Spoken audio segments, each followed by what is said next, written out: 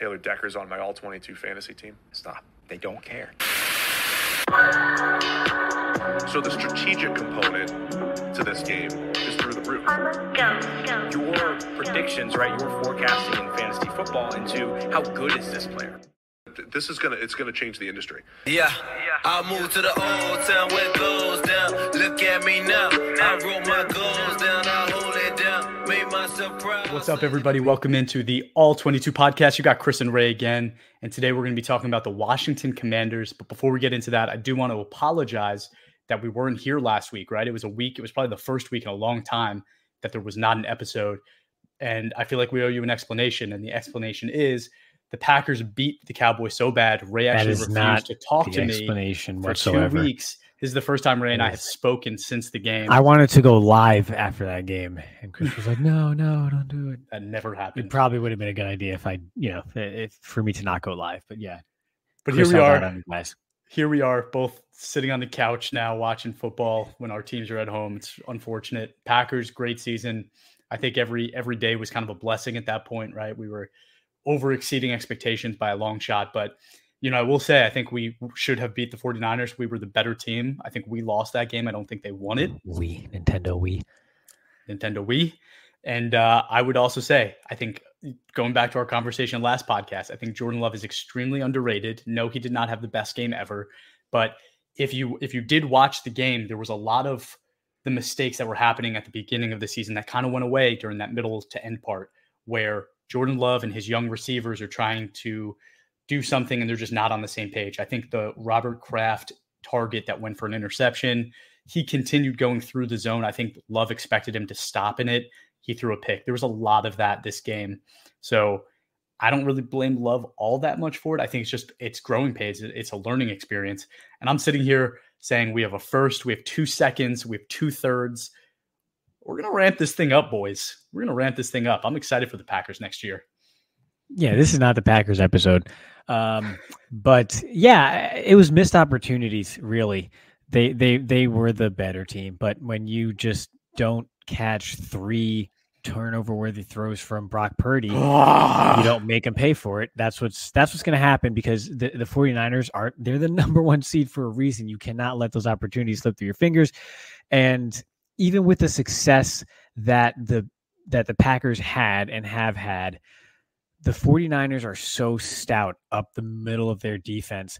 It's hard to consistently sustain drives and success through just the perimeter of the field. It's so hard to do that. You need to be strong up the gut, up the spine, and it's really tough to do that against the 49ers. So that's why you didn't have the offensive fireworks that you saw in the wild card round against Dallas, where that is a weak defense up the middle for the most part, right? So it really just came to a point where the Packers just kind of got squeezed, and they would have still been able to kind of slither out of there with a win if they had just taken advantage of the opportunities that were presented to them by Brock Purdy, which of course goes back to then the whole narrative and discussion about, well, how good is Brock Purdy really? And is he a system quarterback and all that other stuff? Most quarterbacks, are system quarterbacks in one form or another to one degree or another. And that's a discussion for another day. But yeah, some of the vulnerabilities of Brock Purdy and the 49ers did rear their heads, and the Packers just could not take advantage of it. You talked Mark about of a young team. It's the youngest team in the league. Sometimes that just happens. Exactly. But you talked about us dropping 3 interceptions, which I agree. We catch one of those, we probably win the game. But how about just being in the red zone 4 times and coming up with 3 points, right? I think that's the bigger story, right? It's the offense just not being able to finish is something that was happening at the beginning of the season that we didn't have happen a lot at the end of the season. And it's against the best defense in football, one of them. And it makes it very difficult. Okay. Really quickly, I don't want any explanations. Who is making it to the Super Bowl? The Ravens and the 49ers. It's in the script. God, I hate you. Okay, so with the Commanders, let's jump into it. And the first thing I want to ask you, Ray, is new owner. Are you keeping the Commanders name and logo, or are you switching it up? I would switch it up. To what? I don't know. I'll go to ChatGPT and just come up with a few ideas and cool logos and just pick the best one, honestly, because Commanders it doesn't do it for me. But yeah, I would definitely switch the name. I'm with you. We're in agreement. We're not the Commanders. We are something else. And I don't know if I have that say as GM, since like this is we're the GM, but I'm gonna try to influence the new owner and tell him that we should get something a lot better than a freaking W on our helmets. Okay, so that's the first decision we're making. Second decision, coaching spot is still open. I think I've said it multiple times on this podcast that I think Vrabel is still the best head coach available. He is still available. This has kind of been a slow moving process. I think in previous years, we've seen guys get hired a lot quicker. Interesting to me that Bill Belichick has had multiple interviews with the Falcons and they haven't hired him yet. And a part of me thinks that maybe this is them being not so sure that Belichick's the guy, which is kind of crazy. But anyway, I'm going off on a tangent. I think Vrabel is the best coach available. That's who I would hire in most cases. But in this case and what this team has, I think that going offense is actually very important, considering that you're probably taking your quarterback at number 2. So my choice would be Ben Johnson from the Lions. I think this is the perfect situation for him. That's exactly who I chose. And again, for the audience, we don't do this. We don't exchange notes ahead of time. This is not scripted. This is not first take.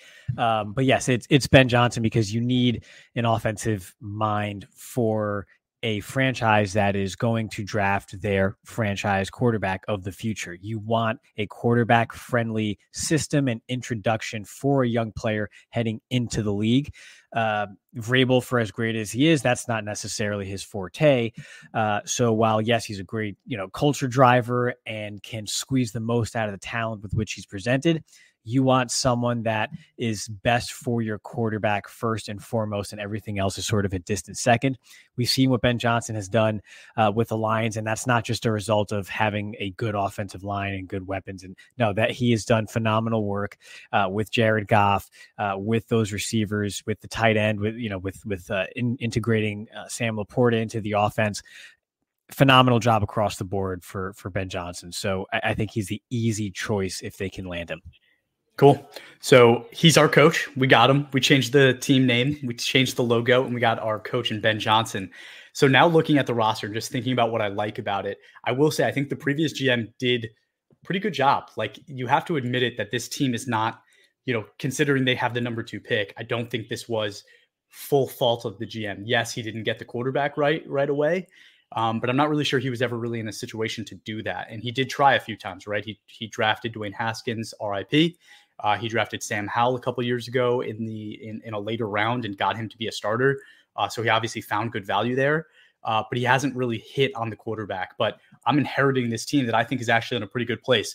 When I look at the most important thing, and that's where the money is, I think the money's actually in the right places, right? We don't have a quarterback and we're not paying one, right? It's not like we have Daniel Jones on the book for $150 million guaranteed. Like, there's none of that, right?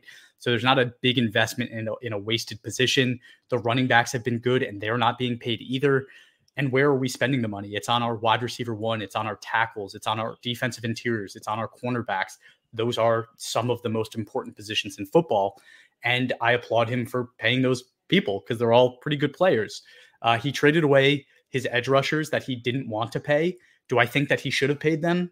You know what? We'll get into that a little bit later, but I'm going to say no. I don't think he should have. I don't think Chase Young proved that he was a good enough guy to be a standalone edge rusher and paid as if he was the top edge rusher in the NFL. So you get a second-round pick from him and you don't pay that position, right? So it's the pick that you get and it's the money that you save. I think it's the right move.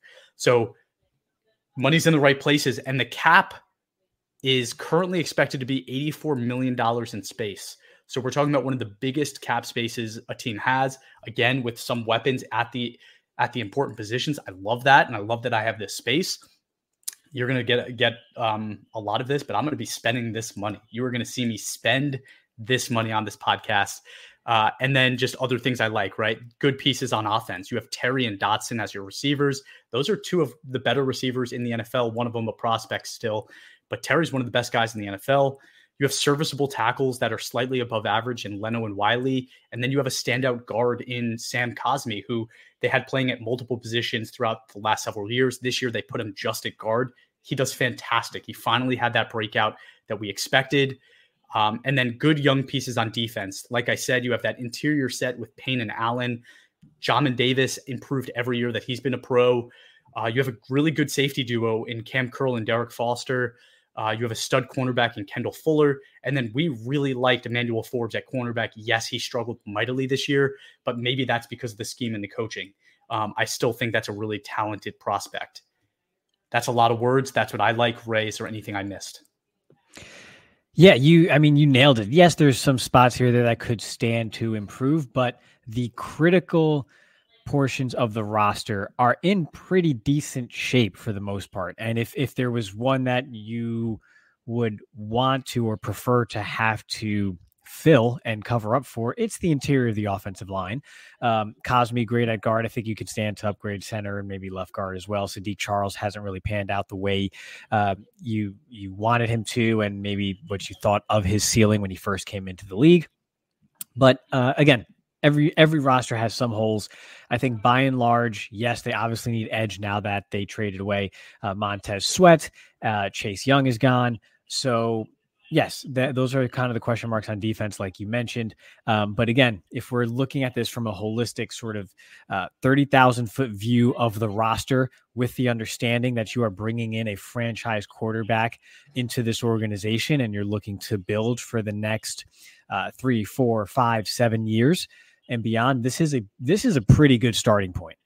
It's a really good starting point. And you talked about the interior of the offensive line probably still being a weakness, even though you have Cosme. I agree. So that's where I'm starting, where I'm saying, what are the weaknesses that I don't like? And that's the biggest one. I think the interior of the offensive line is weak. The tackles are aging. I definitely want to bolster that. I think there's a lack of depth on this team, right? Which isn't surprising at all when you're talking about a team with the number 2 overall pick. But I think that the offensive line isn't deep. I think the interior is very weak. Darren Payne has been underperforming, even though the talent is obviously there. He's a great player, but he's been underperforming. So you need to get the most out of him. You need to get a defensive coordinator in there that's going to get the most out of him. Emmanuel Forbes, big underperformer last year, to the point where they benched him a few times, right? And I think that, we loved him. We thought he was a really talented player, and I'll stand by that right now. I still think he has it in him. So I think that needs to be fixed. Kendall Fuller is a free agent, so you need to figure out what you're doing there. We'll talk about that. And then the edge position, right? We traded away our top 2 guys in Montez Sweat and Chase Young. There's nothing, right? It is void of talent there. Got to figure out a way to fix that. But when I have $84 million in cap space, I'm pretty sure I can do that. So go ahead. No, that was exactly what I was about to say. You have a lot of cap space to address some of these needs and plug those holes. Exactly. And just before we even get into free agency, there are a few names, right? I talked about Fuller. He is going to be a free agent. Are you tagging him? Are you signing him? Are you cutting him? You're the one who's going to spend money. You have the room to tag him. I don't want to sign him to a long-term deal. He's 29 years old. You know me, cornerback is a young man's position. It's a young man's game. I want young legs out there. 29 years old. Sure, I'll sign you on for 1 year. He's on a phenomenal streak of very good seasons. So he has an indicated decline, but you don't decline until you decline. So I'm not signing myself long-term to anything tied to Kendall Fuller, but if he'll do a franchise tag or a 2-year deal, sure, I'm all for it. You stole the words out my mouth. I tagged him in this situation. The tag for corners is estimated to be about $18 million. So again, we have 84. So I'm spending 18 tagging my guy, bringing him back. So I have my cornerback 1. I don't want to make another hole on this team. But speaking of like when you hit that wall and you fall off when you age, whatever you were saying, did Diggs hit that wall? Did Diggs hit that wall? So it's interesting. Yes. But there's also a part of me that thinks he's the kind of player that gets into his own head sometimes if things don't go right away. And he took himself out of games more than the physical capability decline or whatever it is that you hit 30 has presented itself. I think he's still very good, but gets in his own way sometimes. And it's frustrating. Right. All right. So the next player on this this free agency list that's a free agent this year is Curtis Samuel. I'm going to go first because I know you're just going to love him and sign him, but I'm not. I already used my tag on Fuller. I think Curtis Samuel is a bit overpaid. His last deal was about $10 million annually. I don't think he's worth $10 million. I think I could get better value. I think I have the draft picks. If I wanted to get receivers in this draft, I can. And I also, again, I like McLaurin and Dotson. I like what I have. I don't think that this is one of my weaker positions that I should go and spend $10 million on kind of a player that's just underperformed throughout their career. So I am letting him walk. What are you doing? I wish that we got to see Curtis Samuel in a Ben Johnson offense before this. I think he's the exact type of player that Ben Johnson could just scheme up a lot of great plays for. But you drafted Jahan Dotson in the first round 2 years ago for a reason. Things didn't work out with him this past season, his second year in the league. Third year is where you really want to see that investment pay off and a player start to ascend. So it's time to make him a focal point of your offense and allow him to grow, right? And focus your attention elsewhere, because he's going to be the number 2 to Terry McLaurin as the obvious number 1 player there. So no need to tie up any more resources into the third guy. You can find those types of players out there or draft them on day 2 and even early day 3. Those type of players are always available. That's not to diminish what Curtis Samuel has done. You don't appreciate it, but Curtis Samuel is a great player who can do great things for an offense as long as they're creative enough and have the vision to do so. Some people just lack that vision, Chris, but not me. But yeah, I would let Curtis Samuel walk in this situation and allocate that money elsewhere. Wow. Sad day. Sad day you're giving up on Samuel. Cam Curl is the other free agent. He's the last one that I think is noteworthy. Obviously, we talked about earlier that the safety duo is impressive. I think the defensive back group in general is a strength of this team. I want to keep that a strength again. So Cam Curl, I am trying to bring back. I think he's looking at around $7 to $8 million a year. I think you can make that happen. So I'm going to give him that $7 million and bring him back. What are you doing? I think he's going to cost you more than $7 million, but I would bring him back. I just saved, air quotes, $10 million or so on Curtis Samuel. I use some of that and make sure that I bring back Cameron Curl in the secondary. Like you said, don't create holes where you don't need to. Don't get worse on purpose. This is a good player, a bit of a tone setter in your secondary. I like that. Keep him around, good young player, and build from there. Cool. So the next thing I have is extensions, because I do think that one of the things I would do if I had a ton of cap space is I would try to keep the players that have been performing well for a bit longer, right? And I want to keep those young guys around. Just doing the math, I've spent 18 on Fuller, spent 7 on Curl, so that's about $25 million that I've spent. I had 84, I'm down to 69. So just, I'm not going to keep tabs this whole time, but if you are at home, I just want to let you know that I'm thinking about it, right? It's on my mind. But the extensions I'm giving, I think first is Cosme. I want Cosme on a long-term deal. This is going to be the last year of his contract that we have. Yes, you could franchise him next year, but he's young enough where I think a long-term deal makes sense. I'm thinking he's going to request about $20 million a year. He currently was set to make about $2 million, but I'm going to give him the $20 million a year, maybe on a 3-4 year deal. And that's about $18 million more against my books. I definitely want to keep him and make sure that interior doesn't get any weaker. Yeah, he's going to be blocking for a young 22, 23-year-old franchise quarterback. So you gotta keep him clean, especially up the middle. And Cosme has improved. He's gotten better each year. He's on the right progression. You keep that guy around. For sure. The next one I do want to talk to you about, because I'm curious what you think. So Charles Leno is 32 years old. I think he's projected to make about $15 million this year on his current contract. I'm thinking that if he would be willing to agree to like an extra year, if he'd lower that cap hit to maybe $10 million, right? Give him the extra year, lower the cap hit in year 1 to allow me to bring more pieces on to help out that young quarterback. So he's somebody I was intrigued to extend. I think I would if it was me, but I'm curious if you would.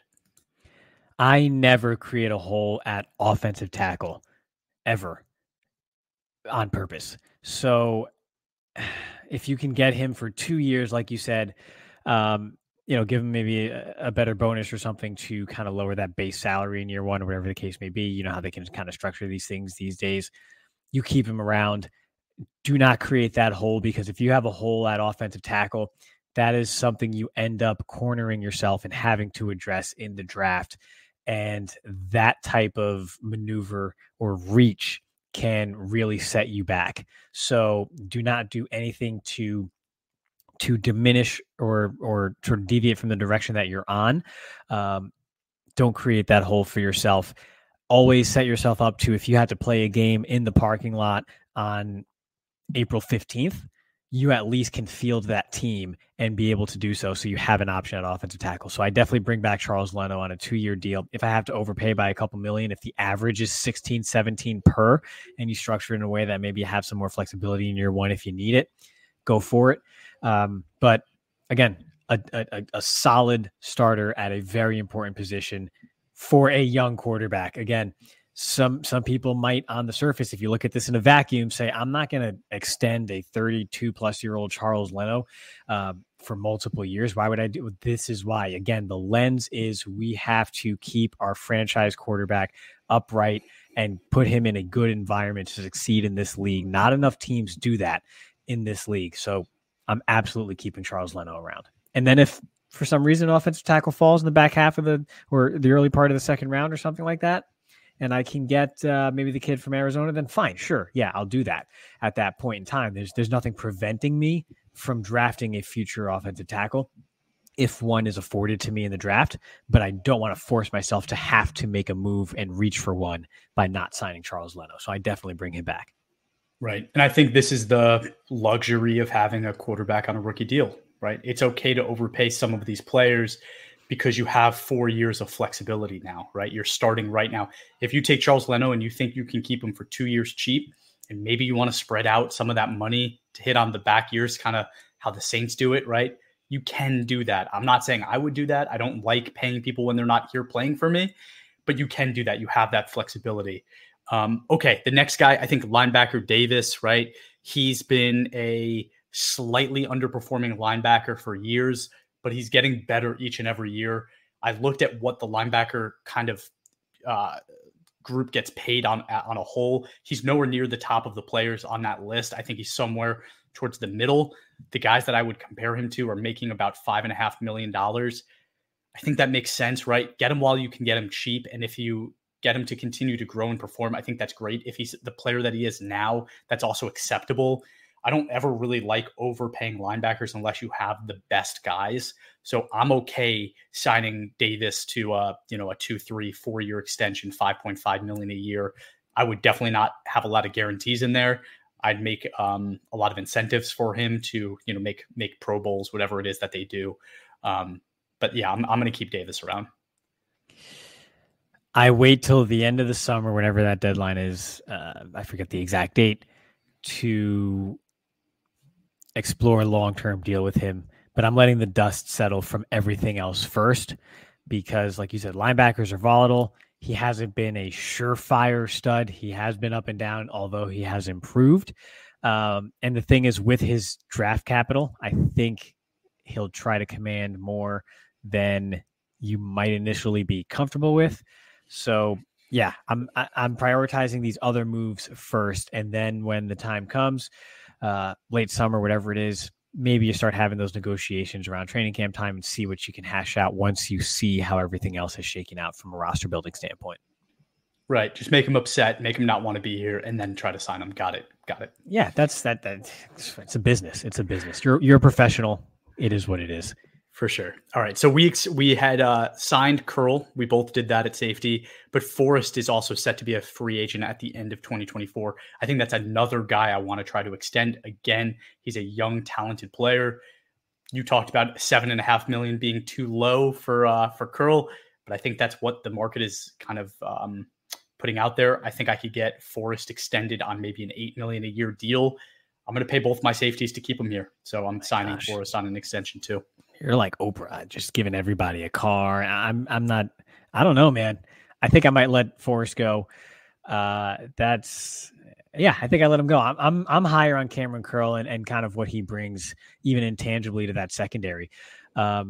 Forrest has been okay. He's had some really high highs and then just some kind of meh games overall. I think I'm okay letting him walk. I'll use that money elsewhere. Okay. Well, you have him for 2024, so he's back for another year. But I am now just getting to free agency. I've extended a lot of my young players. I've signed some guys back, and I have $38 million left, which is still a good amount of money, right? Like this is a team, right? I just extended everybody.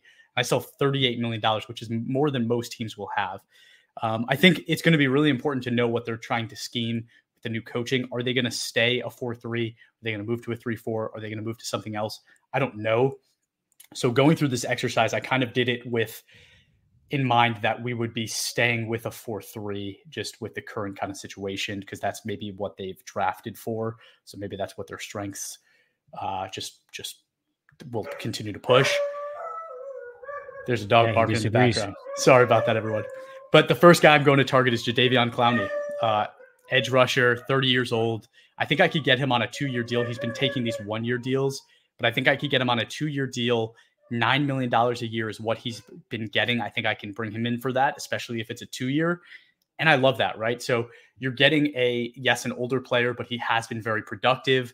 You're getting him at the important position. So if I was a guy that was saying, would I rather have 3 or 4 years of Chase Young on a mega deal worth $150 million or Jadeveon Clowney on $18 million? I'm taking Jadeveon. Oh, and a second round pick. I'm taking Jadeveon Clowney. Yeah, sure. Whatever. I'm not winning a Super Bowl in the next year or two anyway.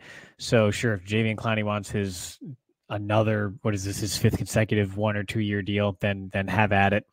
I'm planning on drafting an edge player when we get to it at some point, right? I think the class is not very deep at that position if you don't get it in the first 50 or so picks. So that might be something we target pretty early. So if you want a veteran in the room, an older guy as well to kind of plug in on that front, then by all means, go for it. So that's exactly how I thought about it. This isn't a very deep draft at edge. I only have the 1 first-round pick, so I can't get a top guy. Clowney makes sense to plug in there, but I am going to be drafting some edge rushers, and I'll get to that later. But I actually signed another edge rusher that's older because I thought these can be guys that can help train those young guys. We have nothing on this roster, right? Like, we're starting from scratch. We need to add 4 to 5 edge rushers for this to be a group that can be competent. And why not add Brandon Graham for $3 million, right? This is a guy that's been to a Super Bowl. He's been a leader of a defense for years now, and it's been a good defense for years now, right? Brandon Graham, $3 million. I'm having Clowney and Brandon Graham as my temporary edge rushers for a year or 2 years, and it's costing me $12 million a year. Fantastic. Brandon Graham is 36 years old? 35. Be respectful. Oh, okay. Yeah, I'm out.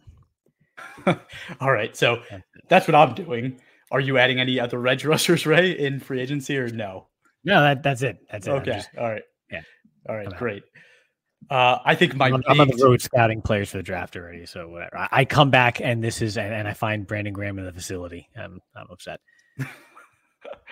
So I had 38 million. I just spent 12 million. I have 26 million more.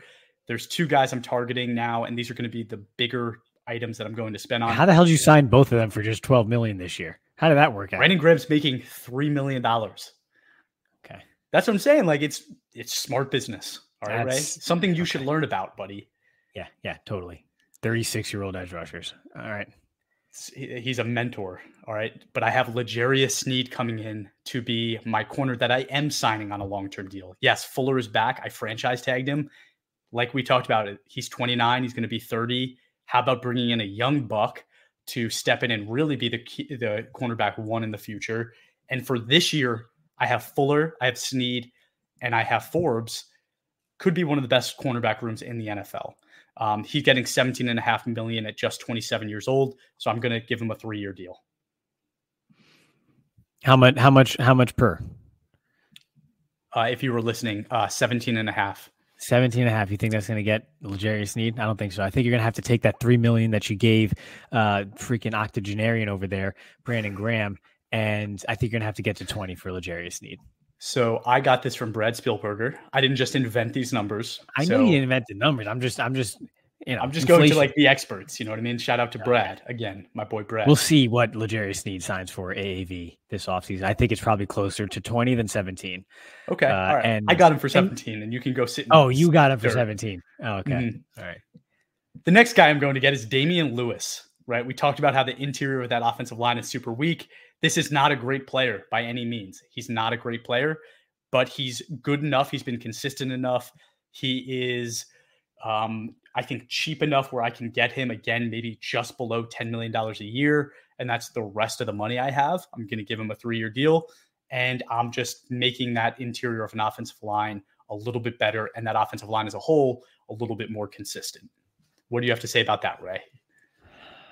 I'm a big Damian Lewis fan. I always have been since the draft. I said this guy is good. He's a bull. He can absolutely be a stout blocker for you on the interior.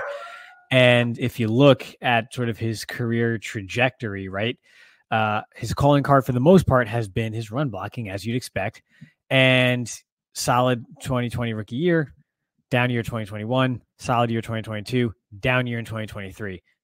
Sounds like he's up for a solid year in 2024 if the pattern holds true. But yeah, 6'3", 330-pound guard. Again, stout up the middle, sort of build and form that wall in front of my young quarterback.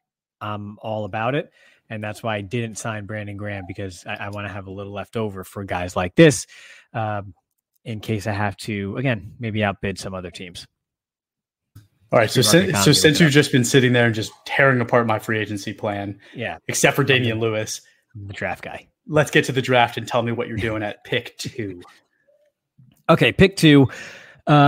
It's Caleb Williams is going number 1 overall. That's going to happen. There's going to be a lot of content that's put out there and noise, because this is what people need to do 92 days before the NFL draft hits. They have to talk about something, right? Ooh, Caleb Williams versus Drake May. No, it's Caleb Williams is number 1. Drake May is number 2, and that's perfectly fine. So at number 2, you stand pat, you take your guy. I talked about it where my franchise quarterback cutoff, when I look and grade these quarterbacks, I think the 2 surefire franchise guys are Caleb and Drake May. And then you have the debate about the others. It doesn't mean that just because someone's above the line that they're always going to hit, but those are the franchise tier quarterbacks in this class.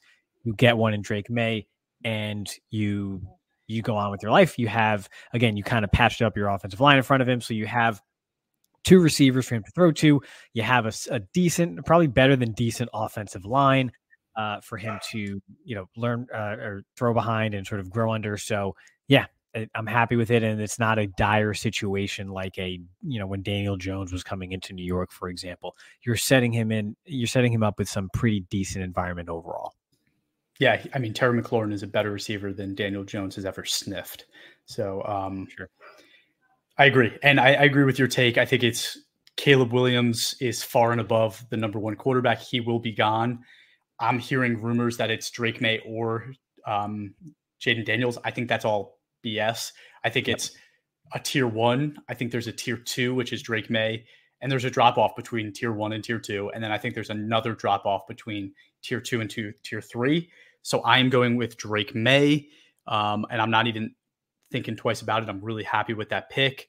I think he's, again, like I talked about how I think he's going to be a top 15 quarterback. I don't know if he could ever be a top 7 quarterback, but I mean, there's been teams that have won Super Bowls with top 25 quarterbacks, right? Like if your team's good enough, you can do it. I don't think there's any question that Drake May has the ability to be good enough. He can do it. Will he do it? Like you said, Ray, I don't know. But I like the situation. It's a better situation than a lot of quarterbacks fall into. I mean, when's the last time the Commanders have had a top 15 quarterback?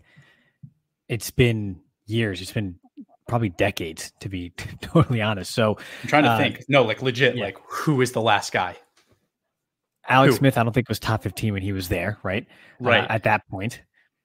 Jason Campbell never was. I don't know who else was there. Brunel was not. Did they have Ryan Fitzpatrick at some point? I mean, like that's not top 15. It might have been for a minute. You just didn't like him because he's old. 2 weeks. For 2 weeks, he was top 15. That just goes to show you how far this franchise has fallen. So it may literally be. You say it that way. You say that it's how far they've fallen, but it also might just be how long they've been good enough to not have a top 2 pick, right? Like they've been in that hell of 10 to 20 for a long time. And that's hard, but that means that you've been doing more than you should have with what you had. And I think that's probably what Washington has been doing. Sure. And you have an owner who took over a basketball franchise that was also sick of being in purgatory and not drafting high enough to actually get franchise players around them, and coined trust the process, and then had the league collude against them and insert sleeper cells into their front office. But that's all before Harris got there, I think. So in any event, again, just a cool little segue there that, again, he's taken over a franchise, and now you're at the point where we're not in purgatory anymore. We're not drafting 14th. We're not even drafting 12th, which nowadays is, for the most part, too late to get a franchise quarterback, or at least the odds go down significantly at that point. And no, I have not looked at the numbers before anybody actually is me. I mean, I'm fairly sure the numbers are still in my favor. So yeah, you have your chance now. You take that shot, and again, the environment's pretty good for that young quarterback right now. It's not amazing, but when you're picking second overall, it hardly ever is. Right. Okay. Well, with the second pick, my second round pick, it's pick 36. I talked about it. I said I got Clowney, I got Brandon Graham, but I need a full room of edge rushers. And to be honest, I want to get a lot younger, right? And I'm going to use, this is the second most valuable position, the first being quarterback. I got my quarterback. I need to get an edge rusher. I'm going Breland Trice out of Washington. I think he fits the mold. He can play a 4-3 edge. I watched his film a little bit. We're still not fully there yet on film, but he seems like a really good player for me to target, get into that room, to learn from a Brandon Graham, to pair with Jadeveon Clowney actually in, the next 2-3 years. And I'm getting better. I mean, I went the same route, took a different player. I took Jonah Ellis. I heard Elias earlier this week too, so I'm not sure if I'm pronouncing it correctly, but the edge rusher out of Utah, 6'2", 246 is what he's listed at right now. We'll see how he kind of weighs in at the combine, but a true pass rusher, right? An amazing 18% pass rush win rate. Always have to slow down a little bit when I say that. With high marks, even against true pass rush or true pass set grades. I mean, he's exactly what you need as what you'd expect from a 6'2", 246 sort of edge player coming off of the edge there. Again, good quickness off the snap, not the most stout run defender or what have you, but you can sort of build that up. You can work around that. But for now, the most important trait that you want to see out there on that edge is pass rush ability. Jonah Ellis has it in spades. He's got that spring in his legs. I'm a big fan of his game. So yeah, Jonah Ellis or Elias out of Utah for pick 34. We both took an edge rusher there, I think, is the main takeaway. Yeah, we both took an edge rusher. I went with a bigger bodied guy just because of the scheme. But like I said, the scheme could change. So I don't really know. So I think it's fine if you say you want to run a 3-4. With my second round pick, which I'm psyched because I have two, it's pick 40. It's only a few picks later. I'm going and getting Jackson Powers Johnson, the center out of Oregon. I wanted to just totally revamp this offensive line. My strength is now the interior, right? I said the tackles are serviceable, but I got my center, I got my guard, I got, I extended my other guard, my franchise guard, and then I have serviceable tackles. We're good. Drake May is good. Before we even went through the free agency moves, that's who I took at pick 40. I took Jackson Powers Johnson. The game of football is evolving. And yes, this is the All-22 podcast, and I'm going to bring this back to the All-22 platform.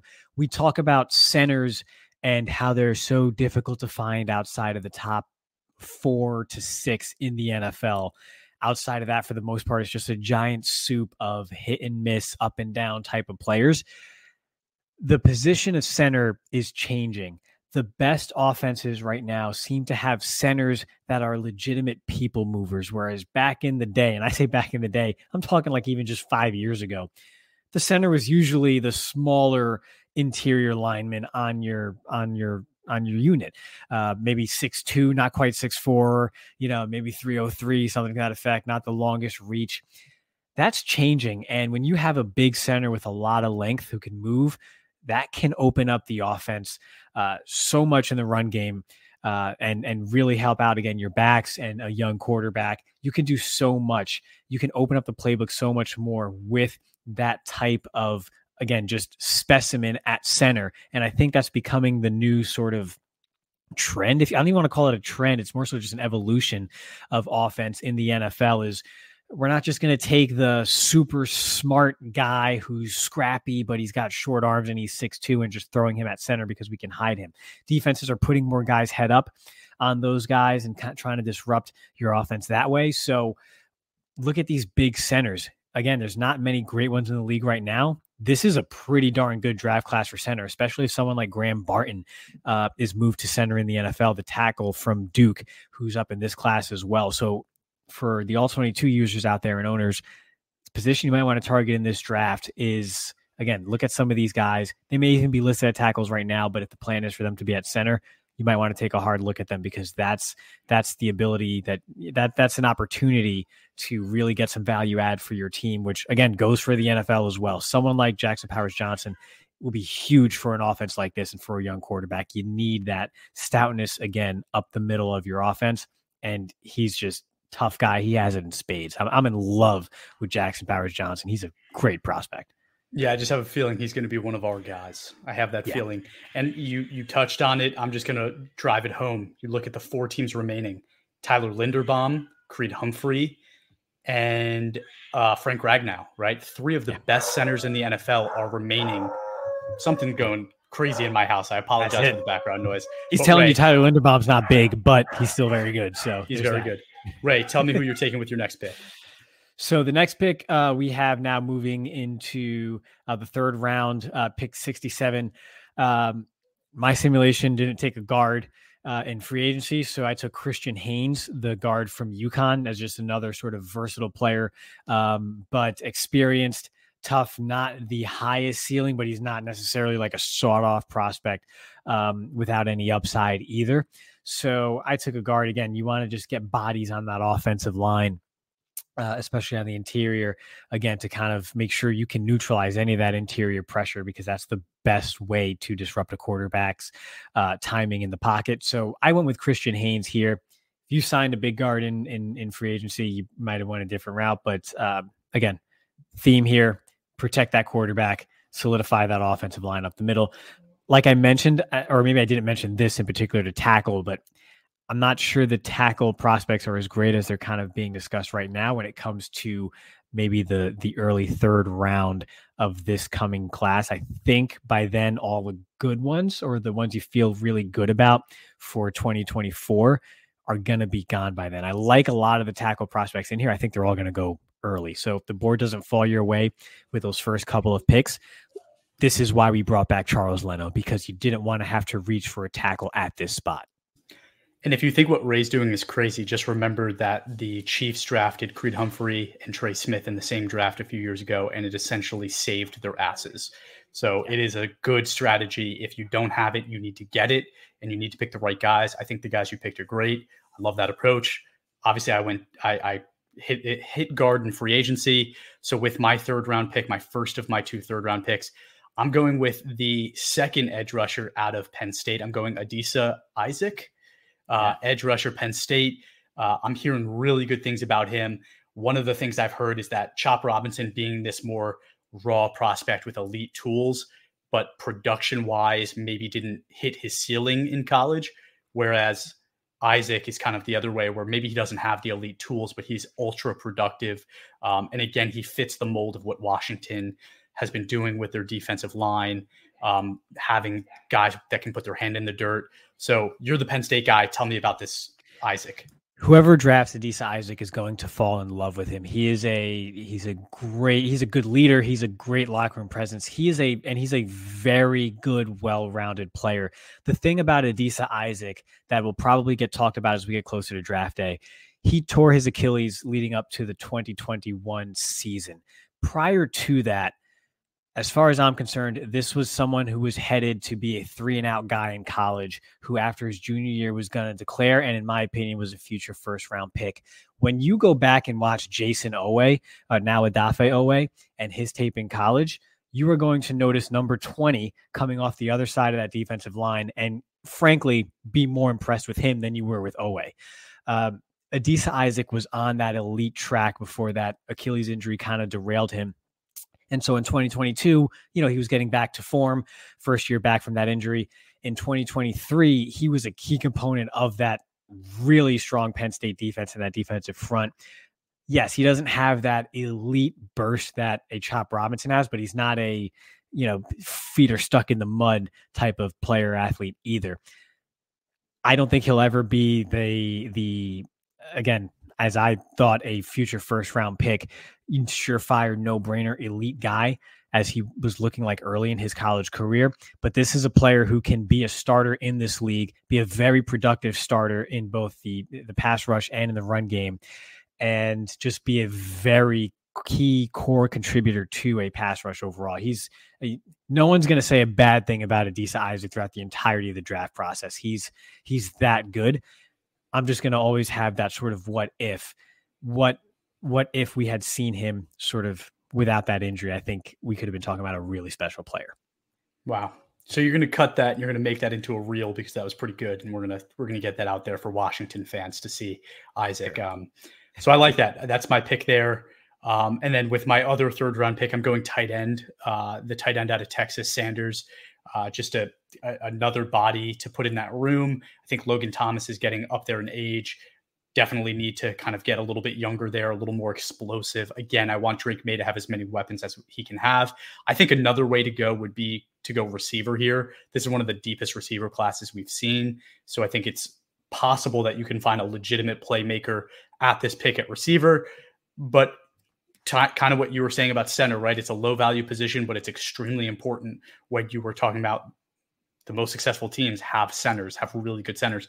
Same thing can be said about tight end, right? You're talking about Sam Laporta, Travis Kelce, Mark Andrews, and I'm forgetting one of the teams, George Kittle, right? The best tight ends in football, their teams are remaining right now.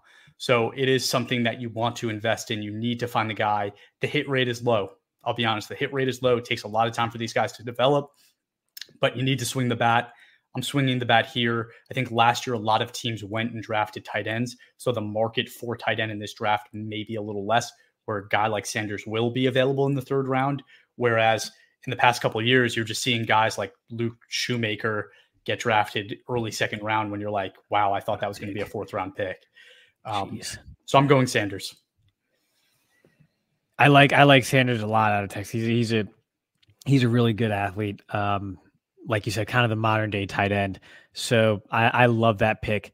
In my simulation, I actually drafted Kyrie Jackson, the corner out of Oregon, because I didn't sign L'Jarius Sneed to a big deal. Even though I have the money to do so because I didn't sign Brandon Graham. So I'm going to go back and sign him now. And then maybe draft a tight end at this slot. But I love the Sanders pick. And when it comes to Kyrie Jackson, a big corner, 6'3", just under 200 pounds listed. We'll see what the true weight comes in at. But you pair him with which you think will be a more developed Emmanuel Forbes moving forward, and you're looking beyond that, the post-Fuller cornerback room over there in Washington. I think those are two really strong building blocks that both have good size, good athleticism, and kind of match up with, however you need to. They give you that flexibility for opposing receivers because they have that size and speed. So I'm a big fan. So yeah, I mean, if you address corner in free agency, maybe you go elsewhere with this pick, but if not, I do like, again, bringing in another cornerback into that room, looking beyond 2024. I like that move. And I do think that Sneed is going to be, whether or not they sign a corner is going to be, what do they think of Emmanuel Forbes and his progression? Do they think that he can be a number one guy? Do they think he can grow into that? Or do they think he's more suited to be a number 2 or a number 3 corner? Just based on early results, I'm thinking they probably think he's more of a number 2, which is why I brought in Sneed. I agree. They'd probably go and draft somebody if they don't bring in Sneed because they need depth at that position. It is one of the positions you need to be extremely deep at. But this was an awesome draft. I think, again, like the Commanders are a team that are very exciting. I'm still calling them the Commanders, but we have a new name. The Comanches. I don't know, something like that. Something really cool. Okay. You're going to go back to that well, huh? Okay. This is better. That's better. Okay. Sure.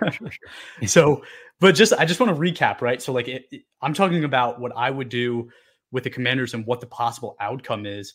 Think about this. Your quarterback's Drake May. Your running back room's the same. You have Brian Robinson. Your receivers are Terry and Dotson. Tight ends now Thomas and Sanders. Tackles remain Leno and Wiley. Guard Cosme and Lewis, and then center Powers Johnson. That is a great offense, right? Like that has the potential to be a very good offense. And then on the defensive side of the ball, you still have Allen and Payne. You have Clowney and Graham, but you have Trice and Isaac as your prospects.